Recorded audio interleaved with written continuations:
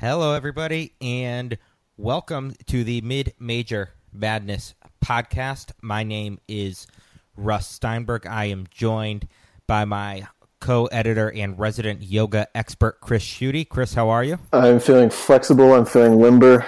All is good in my world right now. Awesome. So, as we mentioned last week, we would be kind of hopping on here for a few minutes each week during October to talk about our season preview series that we're running on the site. We got started with that this week. You'll be listening to this on Friday, so Friday will be the end of the week, and we'll be previewing the Northeast Conference, but we started back with the Atlantic Sun on Monday. We've also touched on the Southland, Big Sky, and Big West. So lots of preview stuff. Our staff did a great job putting it together. But before we get to that, and we are going to jump into that pretty soon, we recorded a podcast last week on Monday, and I got into work, was ready to post it, and by the time I was able to actually do that, it was already out of date. Because on Tuesday morning, we found out that the FBI had been investigating several Division I college basketball programs. They had made 10 arrests, including 4 assistant coaches at the Division I level. These were all Power 5 schools. We also later saw Rick Pitino essentially get fired.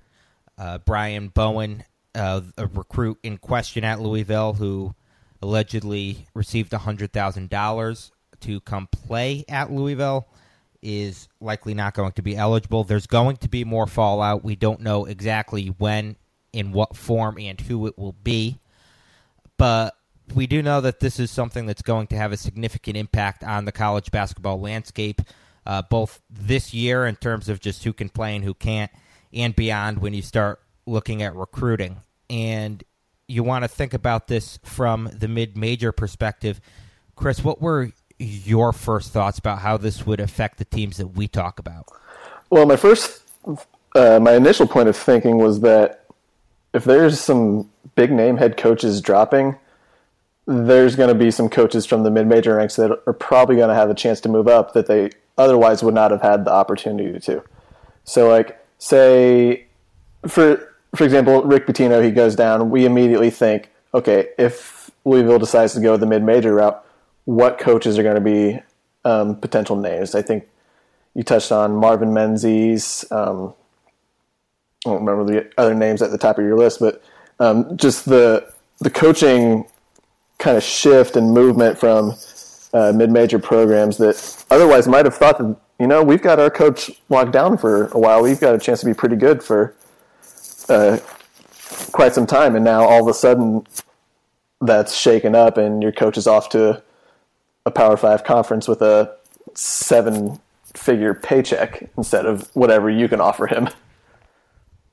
Yeah, and I think it might be maybe putting the cart before the horse to speculate on who those coaches will be, of course, other than Louisville, who hired Dave Padgett as their interim head coach. Presumably he'll be a candidate for the full-time job at the end of the year, but that could go to a Marvin Menzies, to a Joe Dooley, to someone at the mid-major level. You also have to look at Auburn and Bruce Pearl.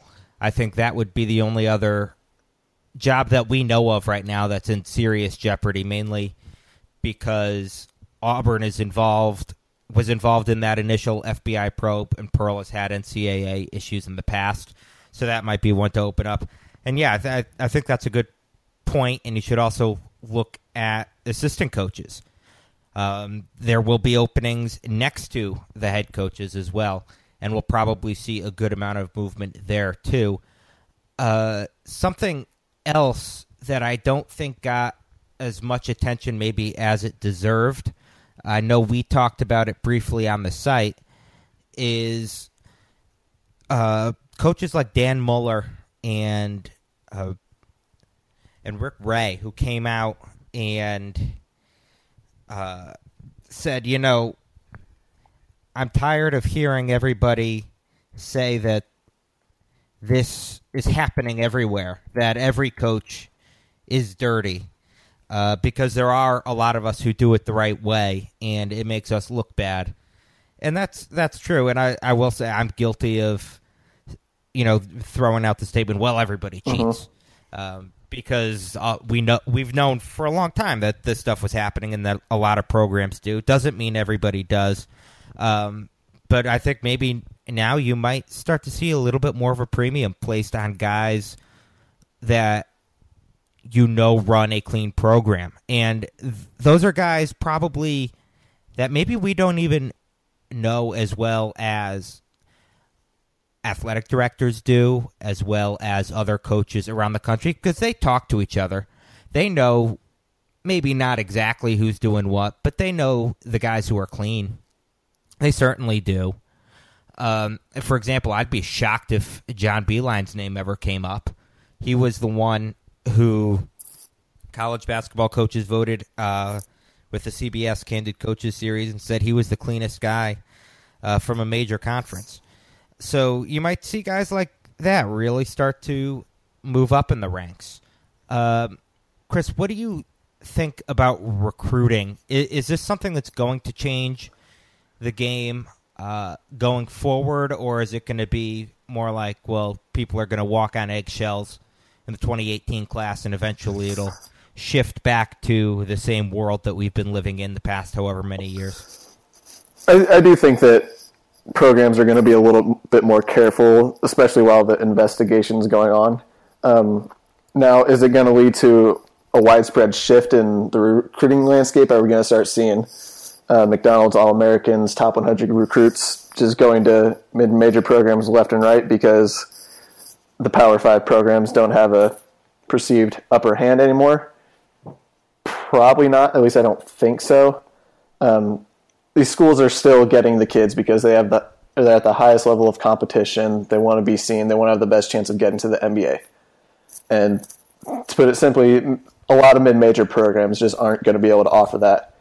And will it level the playing field? I like to think so, at least in some form. But it's hard to know without hearing kind of the fallout or any kind of ramifications or regulations that get placed on it by the NCAA if they do end up stepping in. Yeah, that's going to be the thing to watch, because you have to wonder what exactly can happen to change the recruiting landscape. I mean, it seems, at least right now, the shoe companies, their summer circuits and all of that is here to stay. What happens in terms of communication directly between coaches and the shoe companies, or the shoe companies and specific athletes or AAU programs having to do with college decisions? I don't know. I don't know how that's going to be regulated, but it's going to be something to look at. I think you bring up a good point that the 5-star recruits, 4-star recruits don't necessarily need the bag to decide that they're going to go to a Power 5 school, because they can go somewhere that is on TV all the time, that's probably going to play in the NCAA tournament, that's basketball crazy, and that's enough for them right there. Never mind probably having an accomplished coach at the helm to lead them. But if there are schools, say like a VCU or a Dayton or St. Mary's, schools at the mid-major level that generally recruit well but aren't pulling in top 20 classes, maybe they're in the final 5 for a lot of 4 or 5-star guys and never quite make the cut, that might be where the playing field is leveled a little bit. And I'm not saying that they've lost a bunch of recruits because the players were being paid off, but it's happened. Yeah. It's happened somewhere. So that could level the playing field a little bit, but I think you're right that overall there's not going to be too much of a shift in what the recruiting landscape looks like, again, unless the rules are changed drastically. Yeah, and I think one thing that a lot of people, at least from what I've seen on Twitter just over like the last week or so, they're speculating how much it's going to change. I mean, the story's only a week and a half old. There's a very small amount of information that's actually out there. And the FBI said that their investigation is ongoing.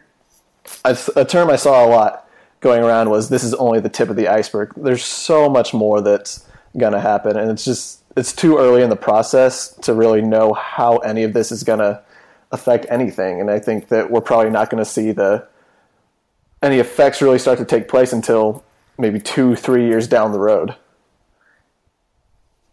Yeah, you're right. And of course, even by the time we get to posting this podcast, things may have changed, because that could drop at literally any second. So this is certainly a topic that we're going to revisit throughout the year, probably again during our preseason previews, because I'm sure we haven't heard the last of it before November. Right. But for now, it's interesting. It's something to keep an eye on, even if we don't quite know where it's going.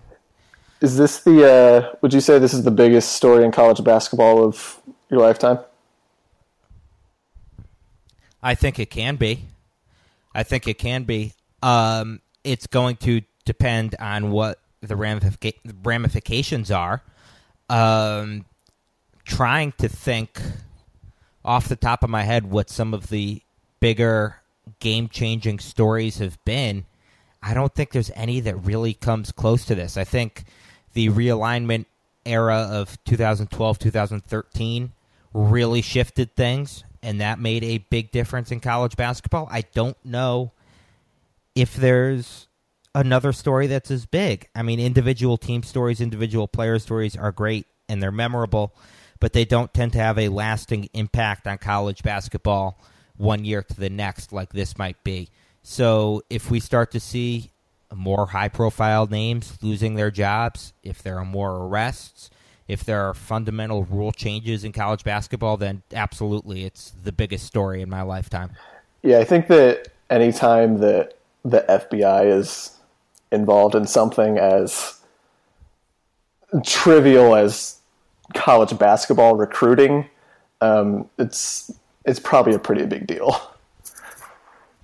Yeah, absolutely. This isn't the NCAA going after North Carolina for fake paper classes. This is a government agency arresting college basketball coaches. Like this is real life stuff. Right, and remember, this didn't start as the FBI just deciding we're going to go after college basketball coaches. This kind of fell into their lap from a previous case. They arrested somebody who basically said, hey, I know all of this illegal stuff that's going on in college basketball, and it sort of snowballed from there. So anyway, we're going to keep an eye on it, but let's dive into what's going on around the college basketball world in terms of the conferences that we previewed this week. Once again, just to run them down for you, we had the Atlantic Sun, the Big Sky, the Big West, the Southland, and the Northeast Conference.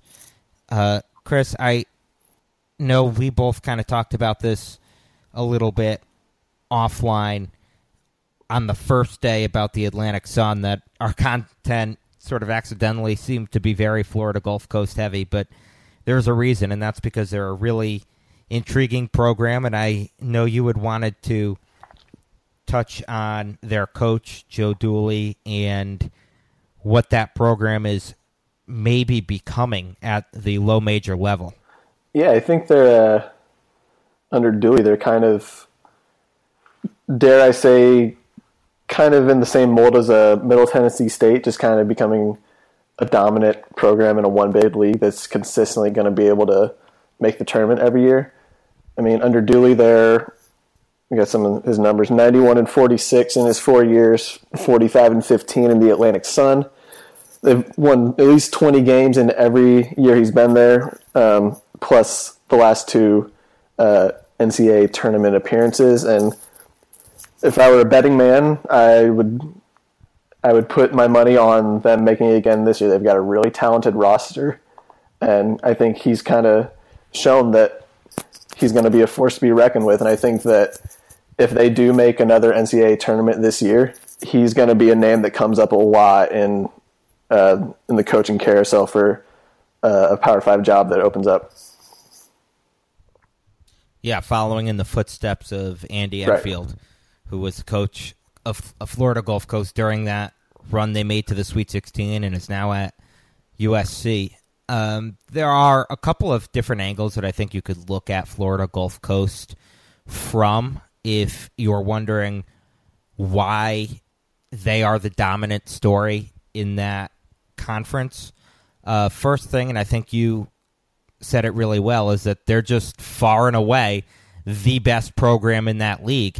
And I think it's even more of a difference, Florida Gulf Coast in the Atlantic Sun, than Middle Tennessee in Conference USA, because Florida Gulf Coast is the Atlantic Sun.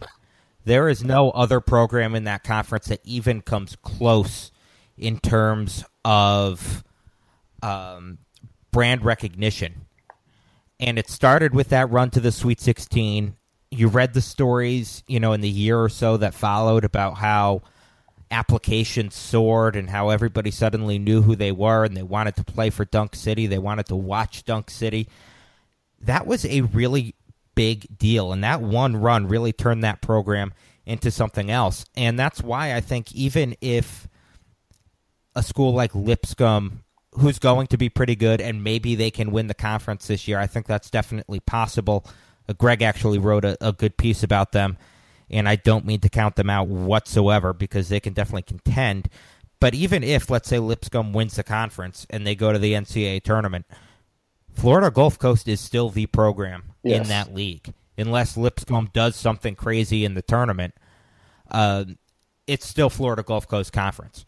If you ask somebody who's in the Atlantic Sun, the first answer you get is going to be Florida Gulf Coast, and that's going to be the school that you recognize right away. And that's why I think it matters that we cover them a lot more than we would other schools in that league. And, if things come up from the other schools, of course, we'll talk about them. I really do plan on being at NJIT a few times this year to watch them open their new arena. So I'm looking forward to that. And I do think there are some other quality programs in that conference. Yeah, I think like you said, we don't intentionally just try to focus all in on one school. It's just that this one school happens to be really good. There's a lot of fans that care about them, and they have a lot of intriguing stories. And I think that goes for any conference that we cover. We don't try to cover just one team, but if there's a team that, like, say, Gonzaga, or that's probably a bad example, but say a College of Charleston, they're going to be good this year. They'll probably come up a lot in our Colonial coverage. It's not that we just care about them alone. It's just that they're going to be dominating a lot of the storylines from that conference. And I think that's probably going to be the case with Florida Gulf Coast again this year, unless, like you said, something else happens with one of the other programs in the conference. Right. So, another school that at times can dominate the coverage is Mount St. Mary's in the Northeast Conference, and that's the league that we're going to preview today. I wanted to talk about them and talk about the NEC as a whole a little bit, because it's going to be interesting to me. That conference traditionally is one of the bottom 3 or 4 in the country.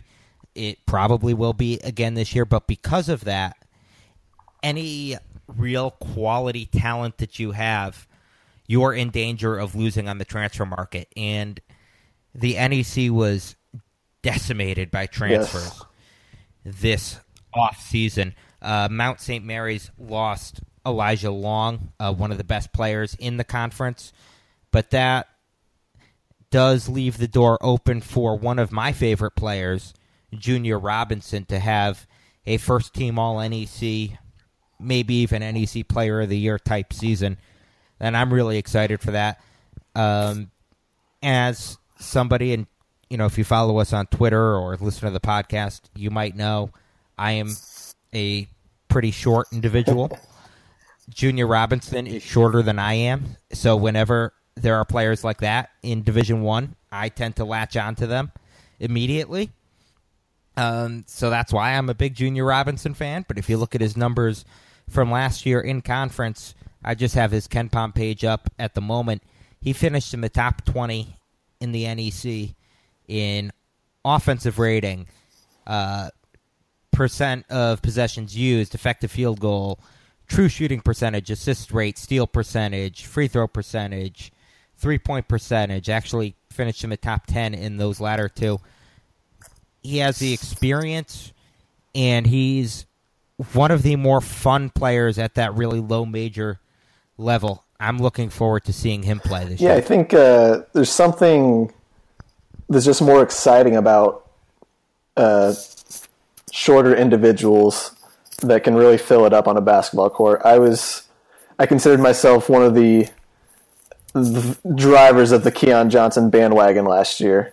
Justin Robinson from Monmouth's another fun one. It's just something about these guys that watching them, go at guys that are sometimes a foot taller than them and still being able to have an impact and dominate a game it's just exciting. And I think you hit the nail on the head. He's got a chance to step into a bigger role without Elijah Long and Miles Wilson, who are the two other leading scorers from last year. And I would not be surprised if he's a guy that maybe nears 20 points a game, especially in a conference like the NEC. Yeah, and another one of those guys who we'll definitely be talking about this year is Chris Clemens from Campbell. He had that kind of coming out party during the conference tournament last year, and I think was just a lot of fun for us all to watch. Now, by the time you're hearing this, of course, our NEC preview content will be up. Pat knows that conference inside and out, our writer. So he will be able to break down the whole league for you. Again, it's one that's changed drastically this year. Another sort of interesting storyline to me, and it's something that we've talked about on the site before, is that at LIU, they fired Jack Perry, who had been a very successful coach there. I was very critical of that decision, as were a lot of people. But to LIU's credit, they went out and they got Derek Kellogg, and that's going to be something interesting to me, watching Kellogg, the former coach of UMass, now at a much different level at LIU Brooklyn, to see what he can do. And just as somebody who lives in New York, LIU is a program that has a lot of advantages for its level. One of them being that they play a few games every year in Barclays Center. That's a huge draw to recruits. They have a fairly new gym, really nice facilities as well. And, of course, they're in Brooklyn. That's a program that has been very successful in the past and can continue to be very successful. And I'm really interested to see what Derek Kellogg does there. I remember talking about Kellogg last year about being a coach on the hot seat, and it's funny that we kind of ragged on him a little bit for kind of falling off the last couple of years at UMass, and then for him to come up at a program like LIU so quickly, it's kind of interesting. And I agree with you. I'm intrigued to see how he does. He showed that he could coach a mid-major program at a high level like he did at UMass. He took him to, I don't remember if it was 2013 or 2014. I think they had a pretty high seed one of those years. And if he can kind of get back to that level, that they could become a staple at the top of the standings year in and year out. And who knows, maybe he gets the program back on track for a couple years and maybe finds another gig in a little bit higher up of a conference.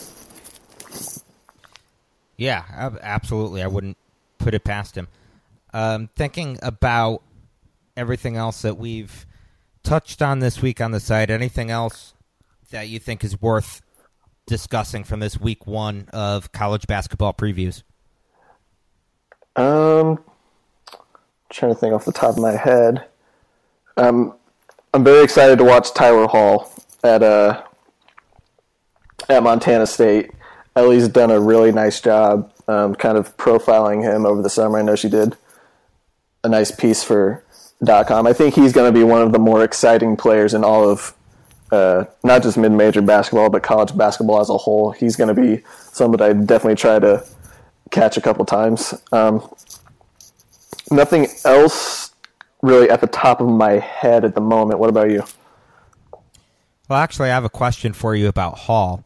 Now that you brought it up, just off the top of my head, I know this doesn't quite work as a comparison because Mike Daum is still in college basketball, but does Hall have the potential to be this year's version of him, the guy that going into the season maybe only people like you and I or readers of the site really know, but then they really make a name for themselves by putting up absurd numbers during the season, and they get a chance to play in March, and suddenly everyone knows who they are. Do you think he fits the bill to be that kind of guy? Oh, 100%. He's a scorer first and foremost. He's a talented shooter. I think I'm pulling up his stats right now. 23 points a game last year, 5 rebounds, shot 43% from behind the arc on almost 9 attempts. So he fits exactly what you look for in a guy that's going to, if he gets a good matchup in, like, say, March Madness, he's going to be a guy that could potentially go for 30 or maybe come across your Twitter timeline like, hey, get to Montana State game. Tyler Hall's got 25 at the half or something like that. He does have a little bit of that kind of heat check guy that can be appointment television if he really gets it going. Yeah, they could be that school that sends you to CBS Sports Network at 1 a.m. when you should be going to sleep, but Tyler Hall has 28 points at the half, and you need to tune in quickly to see. One more question I have for you. I'm going to put you on the spot. There were conversations this week on Twitter.com between you and a certain mascot in the Big West, Peter the Anteater of UC Irvine. Can you tell us what your relationship is with him? Are you guys on speaking terms? Have you cleared the air, or is this going to be the big college basketball Twitter feud of the 2017-2018 season? Well, there's no beef on my side. I try to keep my Twitter relationships professional. I think I've been nothing but friendly to Peter online, as I'm known to do. But if Peter has beef, then perhaps he'd like to come on the podcast to discuss. I'm more than willing to sit down, talk this out, maybe do a little counseling if that's something that he needs. Peter, reach out, man. What's going on? What's the deal?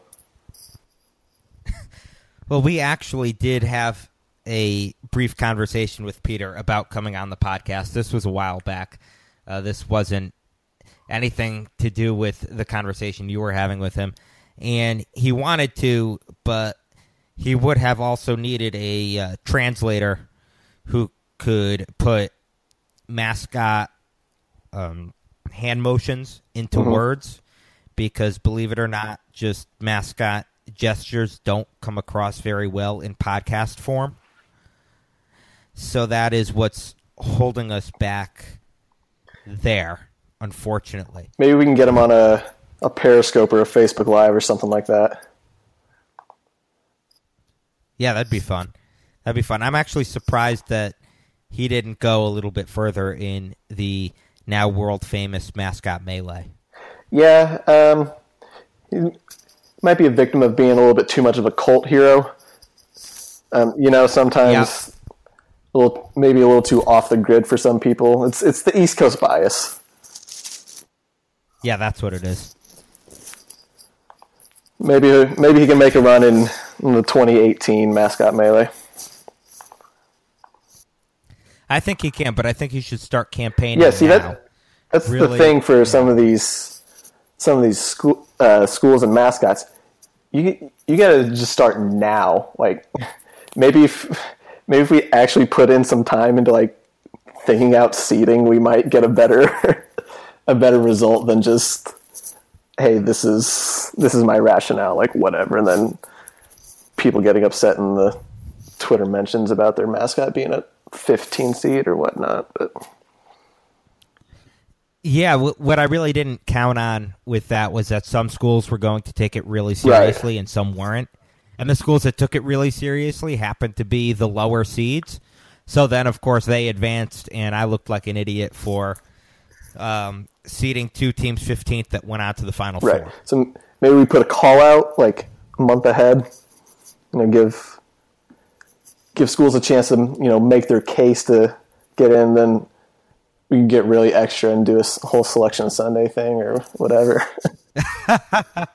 Yeah, I actually think that's a good idea because once the field was released, we had people jumping in saying, well, what about this guy? You missed this mascot. You missed this mascot. Well, we only took the ones who were nominated by you guys. So if they weren't nominated, they weren't picked. So now if you didn't see your mascot in the field this time, now is your chance to get their name out there, and they could be in the next one if I decide to do that monster of a game again. I don't know. That was real pain in the ass. It generated enough content for a month straight. Well, yeah, that's part of the reason why. That's what you got to do in the dog days of summer. Sometimes the bye game scoops are just not enough to get us through. Yeah, listeners, friends, you do not know the struggle of trying to give you daily coverage of mid-major basketball in July and August, because there are only so many recruiting scoops, bye game scoops, the basketball tournament recaps. We tried. We kept the lights on this summer, and I think now we're really starting to ramp it up. We've got some writers who are coming back who were with us last season that we're really excited to welcome back into the fold, and I think we've got a really diverse group of writers from around the country with various areas of expertise, and that's really going to enhance our coverage this year because I don't think we are going to have really any blind spots whatsoever. There might be some leagues that we don't have an expert on, but there won't be any that we aren't invested in some way. And we tried really hard to make that the case last year, and there were places where we fell short just simply by not having the staff available to us. I don't think that's going to be the case this year. We made it our top priority in the offseason to really bear down and make sure we are covering every square inch of the college basketball landscape. And that's just one of the reasons why I really can't wait to get started with the year. I'm right there with you. Now that we've got preview content rolling out, I can feel the excitement building up. I'm really excited for this season. Like you said, I think we've got a really good group of writers all across the country, and I cannot wait for actual basketball to start being played. Well, if you're excited now, I can only tell you are going to be bouncing off the walls next week, because next Wednesday, Greg Mitchell, who is off on assignment tonight, not on the podcast, he usually is here, will have his WAC season preview content. It's going to be incredible. It will be. It's something that has become a staple of the site, his WAC coverage. We'll also have the America East on Monday, the Big South on Tuesday, the SWAC on Thursday, and the Patriot League on Friday. So you'll have that to look forward to. There was one thing that we talked about very briefly before we went on, and then I forgot to prepare for it. But we talked about friend of the site, John Rothschild, and the meals that he eats. And before we get into exactly what we've noticed and what we've talked about, I'm just going to read just 3 of his random food tweets here, give the listeners at home a chance to guess what we're discussing. This topic came about today when he was in Cincinnati, And he tweeted, "Thanks to @TheRealJeffRuby for another phenomenal meal in Cincinnati. Scallops, crab meat, house salad, veal chop, asparagus. #OTC. That's off the charts." Another one, epic meal at Perry's Steakhouse in Dallas. Best pork chop I've ever had in my life. Scallops, shrimp, chopped salad, steamed broccoli. And then we'll go with one more if I could find a good one here that he has. All right, sick meal at Lure Fish Bar in Soho with John Shambi. Rock shrimp tempura, grilled octopus, and tuna. Chris, what have we noticed about these tweets? A lot of seafood. A lot of seafood, and my God, are his orders humongous. See, that's always my biggest question. So today he's in Cincinnati. Right. Is he eating by himself or is he out with someone else? Because if he's eating with someone else and say they get a couple entrees to share, a couple appetizers, and then each person gets a side or two, understandable. If John is just at this restaurant by himself eating scallops, crab meat, house salad, veal chop, and asparagus, that's a lot of food. How is he not 500 pounds? I just picture him sitting there alone at a circular restaurant table, and the table's just filled with food. Yeah, and he's got his napkin tucked into his shirt and a bib. Oh, 100%. And he's got the fork and knife out, and he's just going to town. And God, I want to see that so badly. Well, since he is a friend of the site, I think that it's only right that we try to witness one of these epic feasts.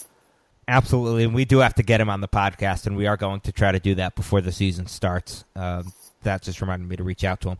All right, these podcasts that we're doing where we're just previewing the season over the next couple of weeks, conference by conference, they're going to be a little bit shorter, just sort of mini check-ins where we compliment the stuff that we have on the site. So before we get out of here, anything else to add? Not at the moment. I think we hit it all. All right, great. Well, then for Chris, I'm Russ. Thank you so much for listening to the Mid-Major Madness podcast. I'm going to go back to watching playoff baseball now, and hopefully when you hear from us again, the Yankees will still be in it. Have a good night, everybody.